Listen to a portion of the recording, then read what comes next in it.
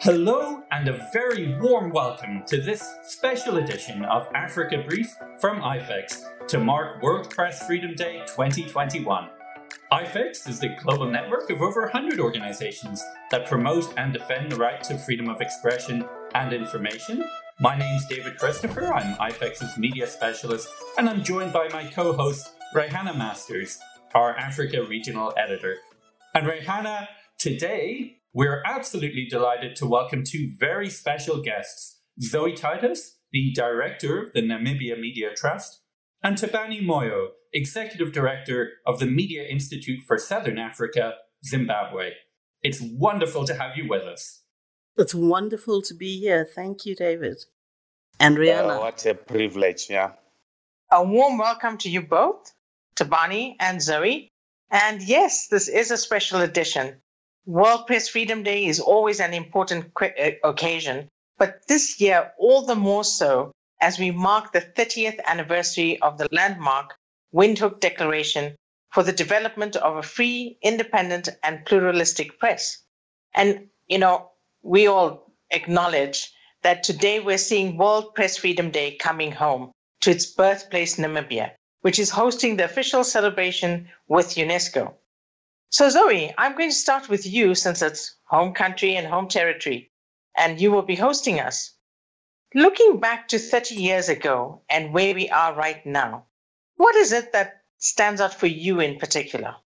I think that at this point, what is most profound for me as we go into the World Press Freedom Day celebration this year, and specifically the 30th anniversary of the Windhoek Declaration, is that there is generally, I think, much greater awareness of press freedom among people, not only in Namibia. And believe me, if you are here and you switch on a television or a radio, that's literally the only thing that you hear on radio or in the media in general. But I'm speaking about the global population, and interestingly, I think younger people all over the world. And this is at a time when one would assume that there's no understanding or appreciation for the work of the media or journalism in general. I think it has something to do with the kind of introspection that COVID-19 has forced us to do, and the fact that people are now more than ever demanding a more equitable world justice, and they realize that journalists and good journalism is very much a part of attaining those goals. I think that's a standout thing for me. And that's why these rights of media, freedom of expression resonate so widely, more widely than we would expect. Yeah, I agree with you, Zoe. There's much more awareness. There's much more resonance with the issues.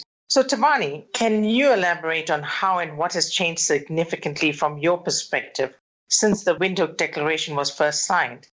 Oh, great. Thanks for this opportunity. We are talking here of 3 decades ago.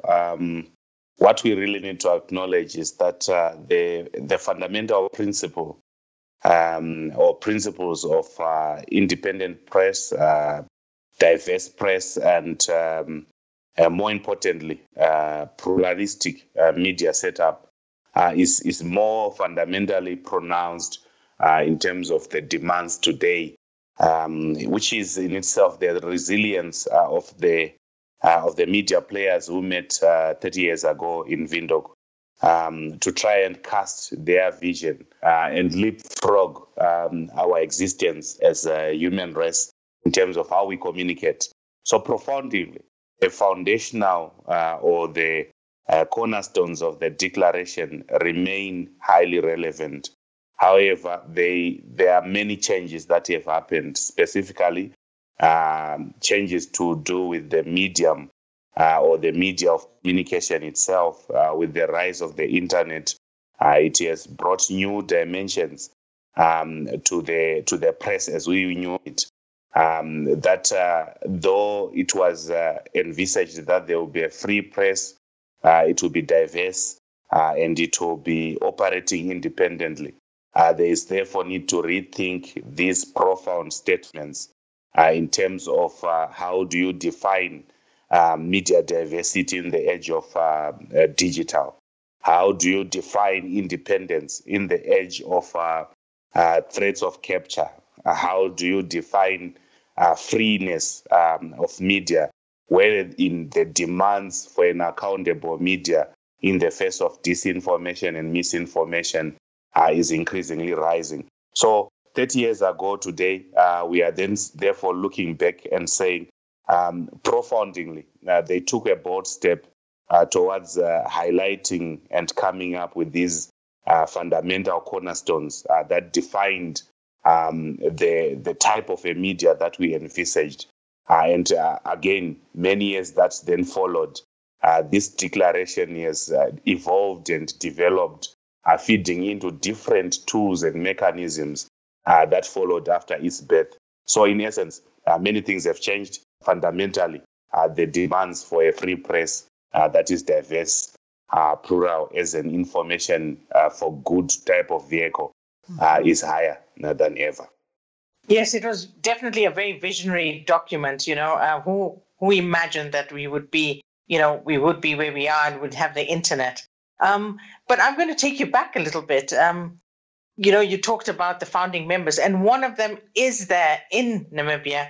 And Zoe, you can tell us about, the Media Freedom Champion in Namibia, who will be welcoming us along with the Namibian government and yourself. Yes, I have the pleasure of working with Gwen. She is Gwen Lister. She is the chairperson of the Namibia Media Trust, and she is the champion. Gwen is in many respects referred to as the mother of the Windhoek Declaration. So you see, for us in Namibia, it's an incredibly emotional time right now because Namibians really, really take ownership of the Windhoek Declaration, and I think it's an honor, and we are at the prospect we're very excited to be there. Yeah, of receiving people. Yeah, it is so sad though, and unfortunate that this is a hybrid conference. So where in previous years, hundreds and thousands of journalists would descend on a country to celebrate World Press Freedom Day. This year, COVID restrictions demand that there are no more than 100 people in the room. Hopefully, we'll have thousands more online. Okay, so here we are 30 years later. Let's look at the state of media freedom on the continent today. Okay. Thabani, I know this subject is up your street. You did an analysis of the broadcasting regulatory framework in the Southern African region. What stood out for you in relation to the provisions of the Windhoek Declaration? Oh, well, I think it was quite an eye-opener in that the Windhoek Declaration insisted on the independence of a vehicle which transmits information and communication needs for a society. So in essence, what the Windhoek Declaration took us towards was the fact that in essence, every media or every form of communication platform, traditionally known as traditional media, is a public good. In essence, what they are saying when they are saying it should be independent, it should be public service, whether it is state-owned, though the quest is to move it towards public service, or it is independent, they are all public good in essence.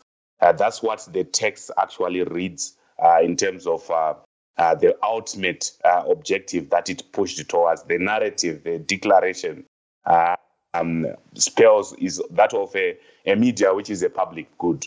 In that research, what we uncovered is that radio has remained a resilient medium of communication, though the declaration by then was keen on separating communication needs between private entities and state-owned entities. What really blew my mind is that in the past 30 years, the period we are celebrating, the resilience of radio in Africa, in Southern Africa, is highly visible. And what the research findings also point is that there is a mixed approach towards the regulation of the broadcasting industry in Southern Africa, where in other states they have managed to take progressive steps. Others are still struggling with the basics, specifically the laws that govern how radio or broadcasting services are licensed, mainly through the agency of authorities which are statutory in nature. In other jurisdictions, they are doing it well, of course, with challenges compared to best practice, but comparatively in Southern Africa, regulatory authorities like in South Africa standing out in terms of convergence of how they are structured and how they issue licenses, including how they are accountable to the public through parliamentary oversight. While in other jurisdictions, like in your Zimbabwe and other jurisdictions, they are still, by and large, those challenges around how independent are the bodies that are regulating our broadcasting spectrum. What is also equally pronounced is that in all forms of communication in broadcasting, radio is the most accessible, mainly because of the literacy issues in Southern Africa, and that it is easier compared to print or television. Television because of costs, print in terms of literacy to access. So it requires a universal service approach towards its regulation, and that through that resilience which it has shown, there is therefore a genuine need towards pushing for independent regulatory authorities, but also review of broadcasting regulation laws so that they are in sync with what the founding fathers and mothers of the Windhoek Declaration had in mind, of a free, independent, and somewhat when it is free and independent, it becomes competitive and responsive to the needs of the society that it is serving. And it is coming out clearly that Southern Africa yearns for that approach wherein there is independence in broadcasting services, they are affordable, they've got a wider reach, and above all, they promote and preserve languages from their indigenous communities, which are increasingly under threat towards extinction due to global pressures and the obscure communication scale in terms of media products that are being consumed within these respective communities. So by and large, it fits well into what we are discussing today, the Windhoek Declaration on independent and pluralistic media. Absolutely, Thabani, and it does bring to mind as well what you were saying earlier about how, so much has changed, so much has evolved in terms of how we communicate over the last 30 years since the Windhoek Declaration came about. But really those principles, that vision remains just as important, if not more important today. And I think you're really also touching on some of the big challenges and barriers that are facing press freedom and also freedom of expression and access to information more broadly today in Africa. Zoe, I know this is a subject very close to your heart. Indeed, David. Well, there is ample evidence to indicate that media freedom is increasingly under threat, and those who wish to prevent journalists from shining the light on corruption and wrongdoing are increasingly innovative in how they go about it.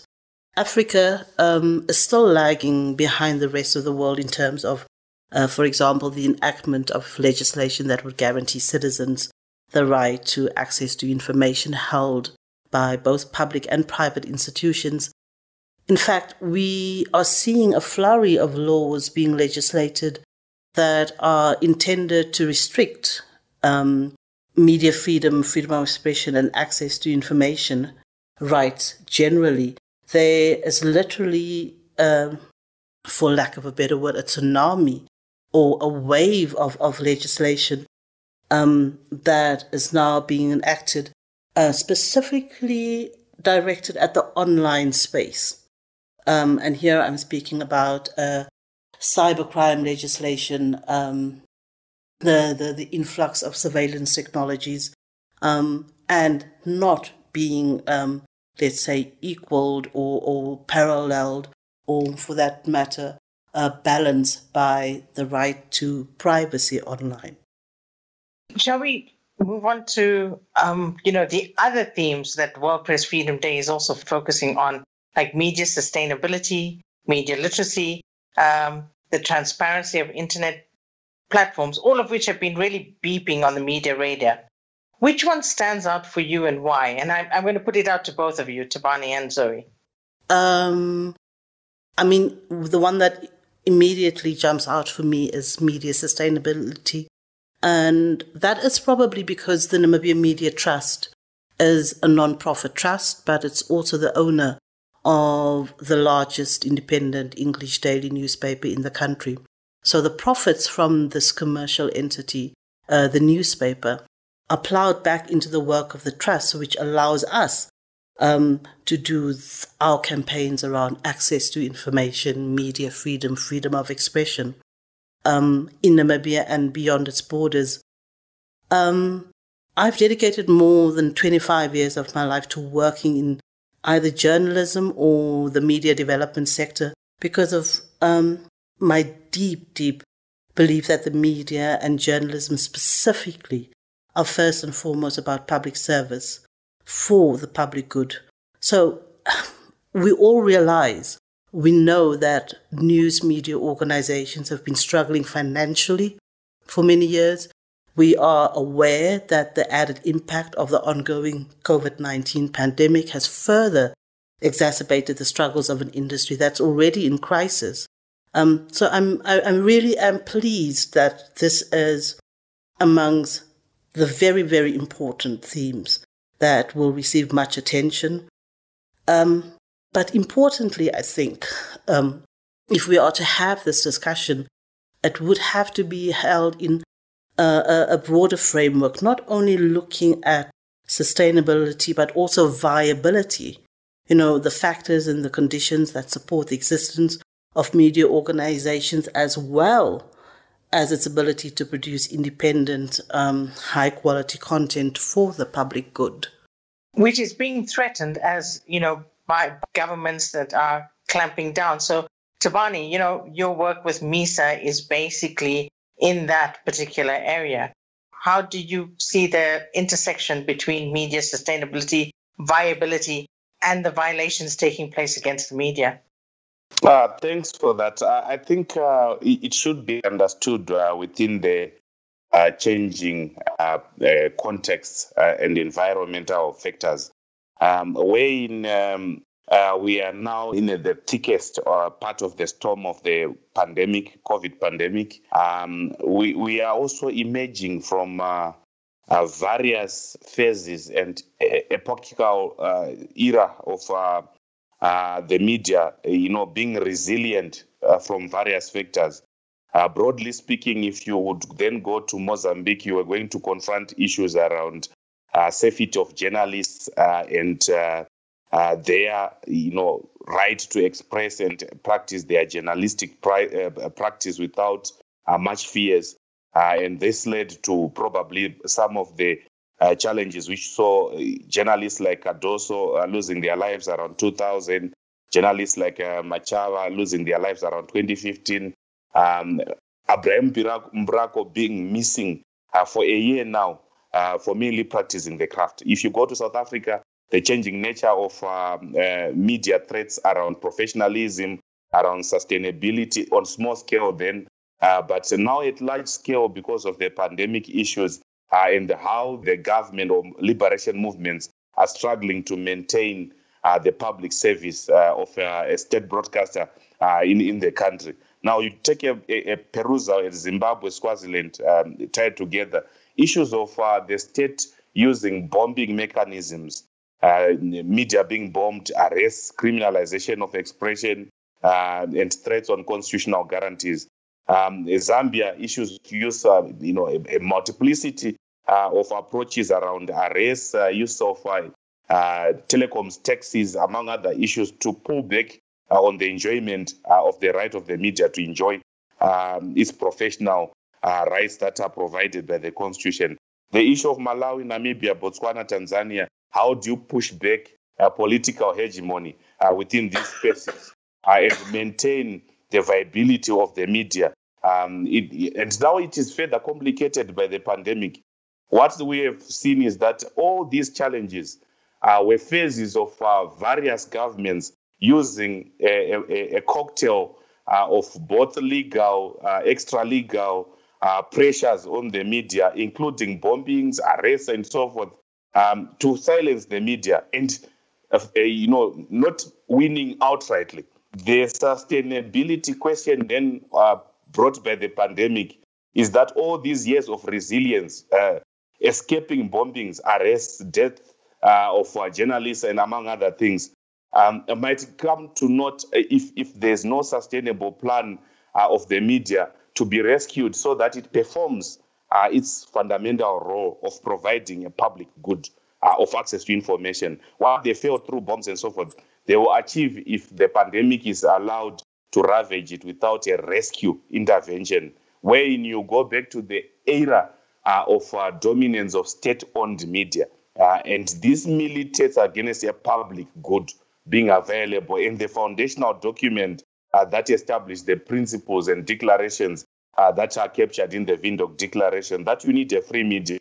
It must be independent, it must be vibrant, it must escape the pressures of capture, which comes with the various forces of government, of economic interests, are trying to control how a multiplicity of stakeholders or society groups are going to enjoy access to information which is credible, can and indeed be served by such a media.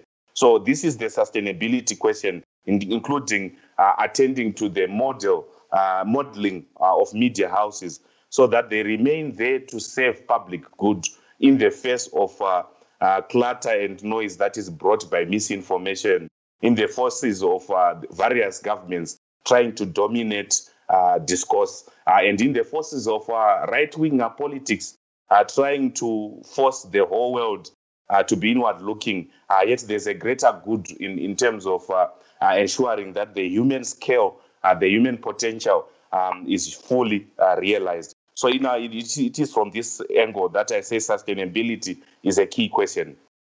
And Thabani, you've raised a very critical issue, and so have you, Zoe.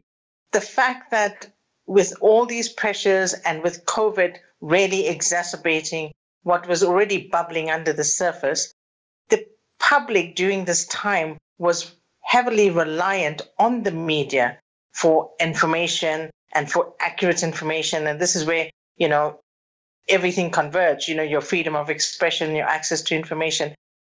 Do you think they are fully engaged with the issues of, relieving the pressures of the media and being in support of the media, or should we be engaging them in better ways? Rihanna, without a doubt, I think that, this COVID-19 pandemic has brought it front and center, the fact that information is so critical. It's literally a matter of life and death. And audiences, media consumers, the general public, have been at the receiving end of a great deal of mis and disinformation, and in most instances have not had the wherewithal to distinguish truth from fake news.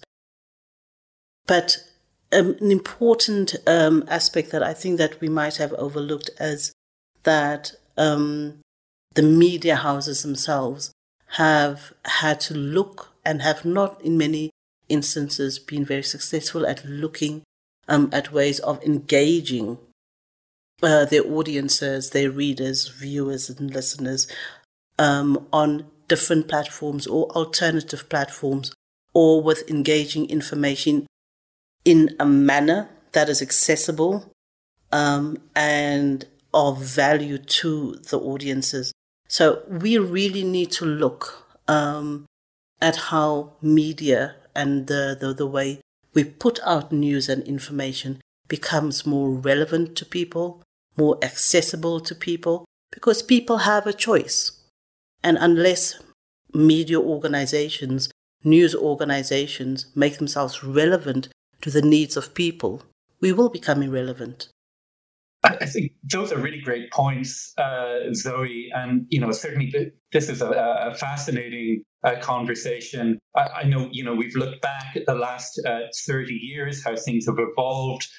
We've discussed the challenges, many challenges facing freedom of expression and press freedom in Africa today. And Rehana, I know you and I these every month on the show as well. But I've got a question now that I've been looking forward to asking since we got going, because I want to look ahead now to the next 10 to 15 years, and ask you both, if you had to pick from all of these challenges, from all of these issues, if you had to pick one big thing to focus on for the next decade, what would that be? Let's start with you, Thabani.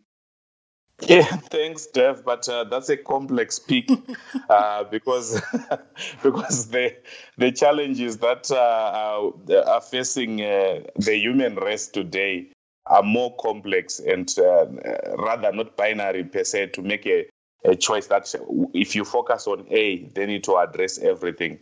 But I would think that the theme of this year, that information as a public good, is timeless in that all forms of media and respective mediums of communication arise from the need to provide a public good, of ensuring that they transport credible information that pushes the human race forward. So in my pick, I would rather say access to information will be central, an issue for the next decade, but it should be understood as a culmination of multiple factors. That how do you access information online? How is that accessing of information online governed? How do you access it offline? Who is providing this information offline as various forms of media? How authentic are they as a media? Are they trusted to provide that public good? Cumulatively, this cannot be addressed at a nation-state type of engagement alone, because these issues, due to the outbreak of pandemics, have become universal. Hence, the need to put solidarity and organic collaboration at the center of advancing public information as a public good through various organic forms of collaboration and solidarity, to ensure that what happens in Zimbabwe will not only affect Zimbabweans, but will become an issue of everyone in the continent. The same way the visionaries of the declaration took an approach that this is going to be a document that cut across all the spheres of humanity. So in my pick, this is my approach. Thabani, I couldn't agree more. I think that, many people have spoken about COVID-19 as, a near extinction event for the media. So if you're going to take that perspective, then I would say for quite a while, if not the next 10 years, we are looking at building again an information ecology that is better and stronger, and that is aware of our interdependence. And you've mentioned this, Thabani, because all these factors that I think that we have raised here shows that there is this need for an awareness of the interdependence of these factors within this larger, bigger picture. as we step towards this improved information ecology.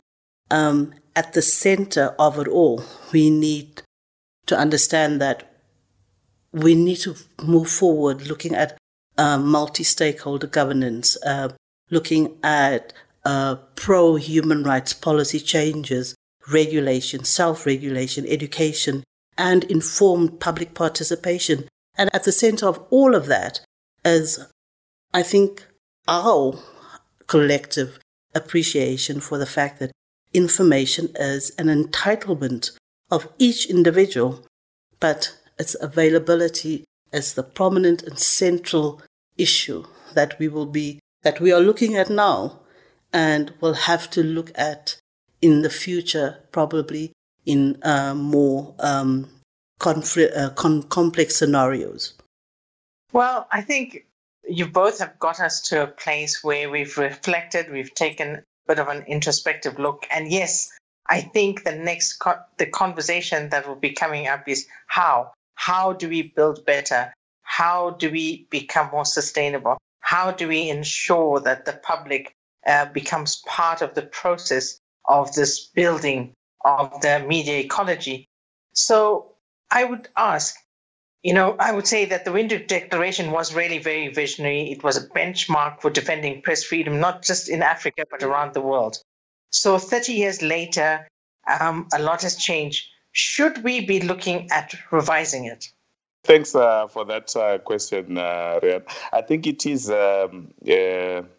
like any form of living organism. The question is, should we formally revise it? Because through the changing nature of our existence as a people, it has already started the process of its own in terms of its review by how it has influenced various organizations. For example, if you take the birth of MISA, those 30 years ago, and how MISA is performing throughout the region, shows that change is inevitable, and that formally, if you so decide, you then need to sit down and say, what are the areas? But in practice, even the influence it has had on the revision or the precedent set by the Declaration on Principles of Expression and Access to Information and the CHPR is that nothing is static forever. If it is a living element, it ought to change and be responsive and shaping the various changing elements of the society. To this, the declaration is done through influencing various institutions, various campaigns, including the APAI campaigns, including how MISA has evolved, including how the African Union itself has equally adopted these principles through its various instruments. But for it now to be formally attended to, definitely it is a challenge that it must be attended to and modernize the elements that speaks to the various forms of expression and access to information that were not there when the visionaries set. So there is need to attend to the fundamental issues of expression through online mechanisms, but also how do you deal with independent and free media in the age of an audience that is speaking back. When they set this foundational document, it was unidirectional. But also, how do you attend to free media and all forms of challenges that we highlighted, both myself and Zoe, from the beginning of the conversation around need for independence, around need for pluralism, and among all other factors. So there is need to attend to it in detail, to attend to the changing ecosystem of media, issues of resilience, issues of remodeling. How do you have a resilient media that is responsive for the next era of our existence, beyond the short term to the long term questions, hard questions indeed? I'm not so sure that, we really are speaking about an issue of revision of the Windhoek Declaration. You used the word, Thabani, foundational, and that's exactly what the 1991 Windhoek Declaration is. and was a foundational document. It's the springboard, it's the template for a media policy framework that has effectively changed the world. I often say that the Windhoek Declaration is one of Africa's biggest gifts to the world, and I will continue to say that. It had, every declaration, every policy document is developed within a certain context, and the Windhoek Declaration of 1991 was developed in that particular context, and that is why 10 years later, understanding its deficiencies, the African Charter was again birthed here in Windhoek, in Namibia. And then just a few years later, the Declaration of Principles on Freedom of Expression were born, taking much of the principles of the Declaration to the level of the African Commission for Human and People's Rights.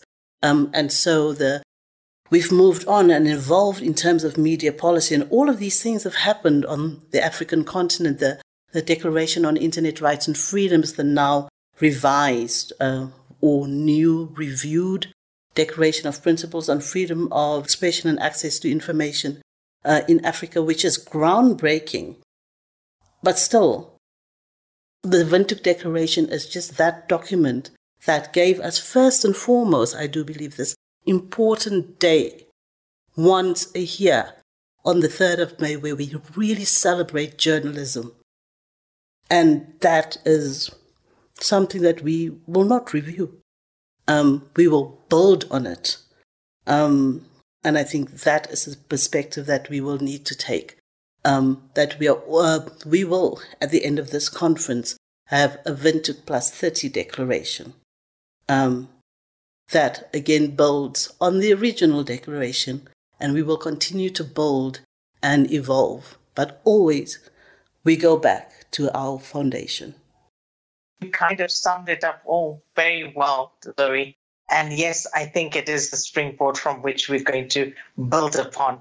And that's the conversation I'm sure will be dominating World Press Freedom Day in Windhoek, in your country. Absolutely, Rehana. It's been a really fascinating conversation.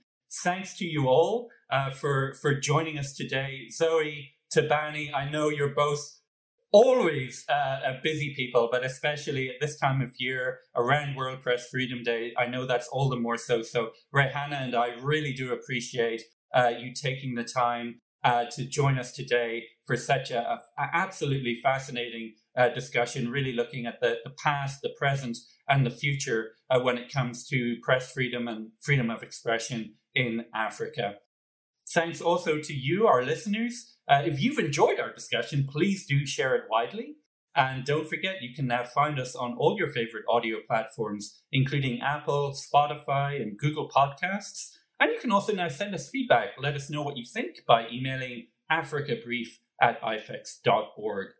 You can also follow the IFEX Twitter feed at twitter.com/IFEX to stay in touch with freedom of expression developments from Africa and across the globe.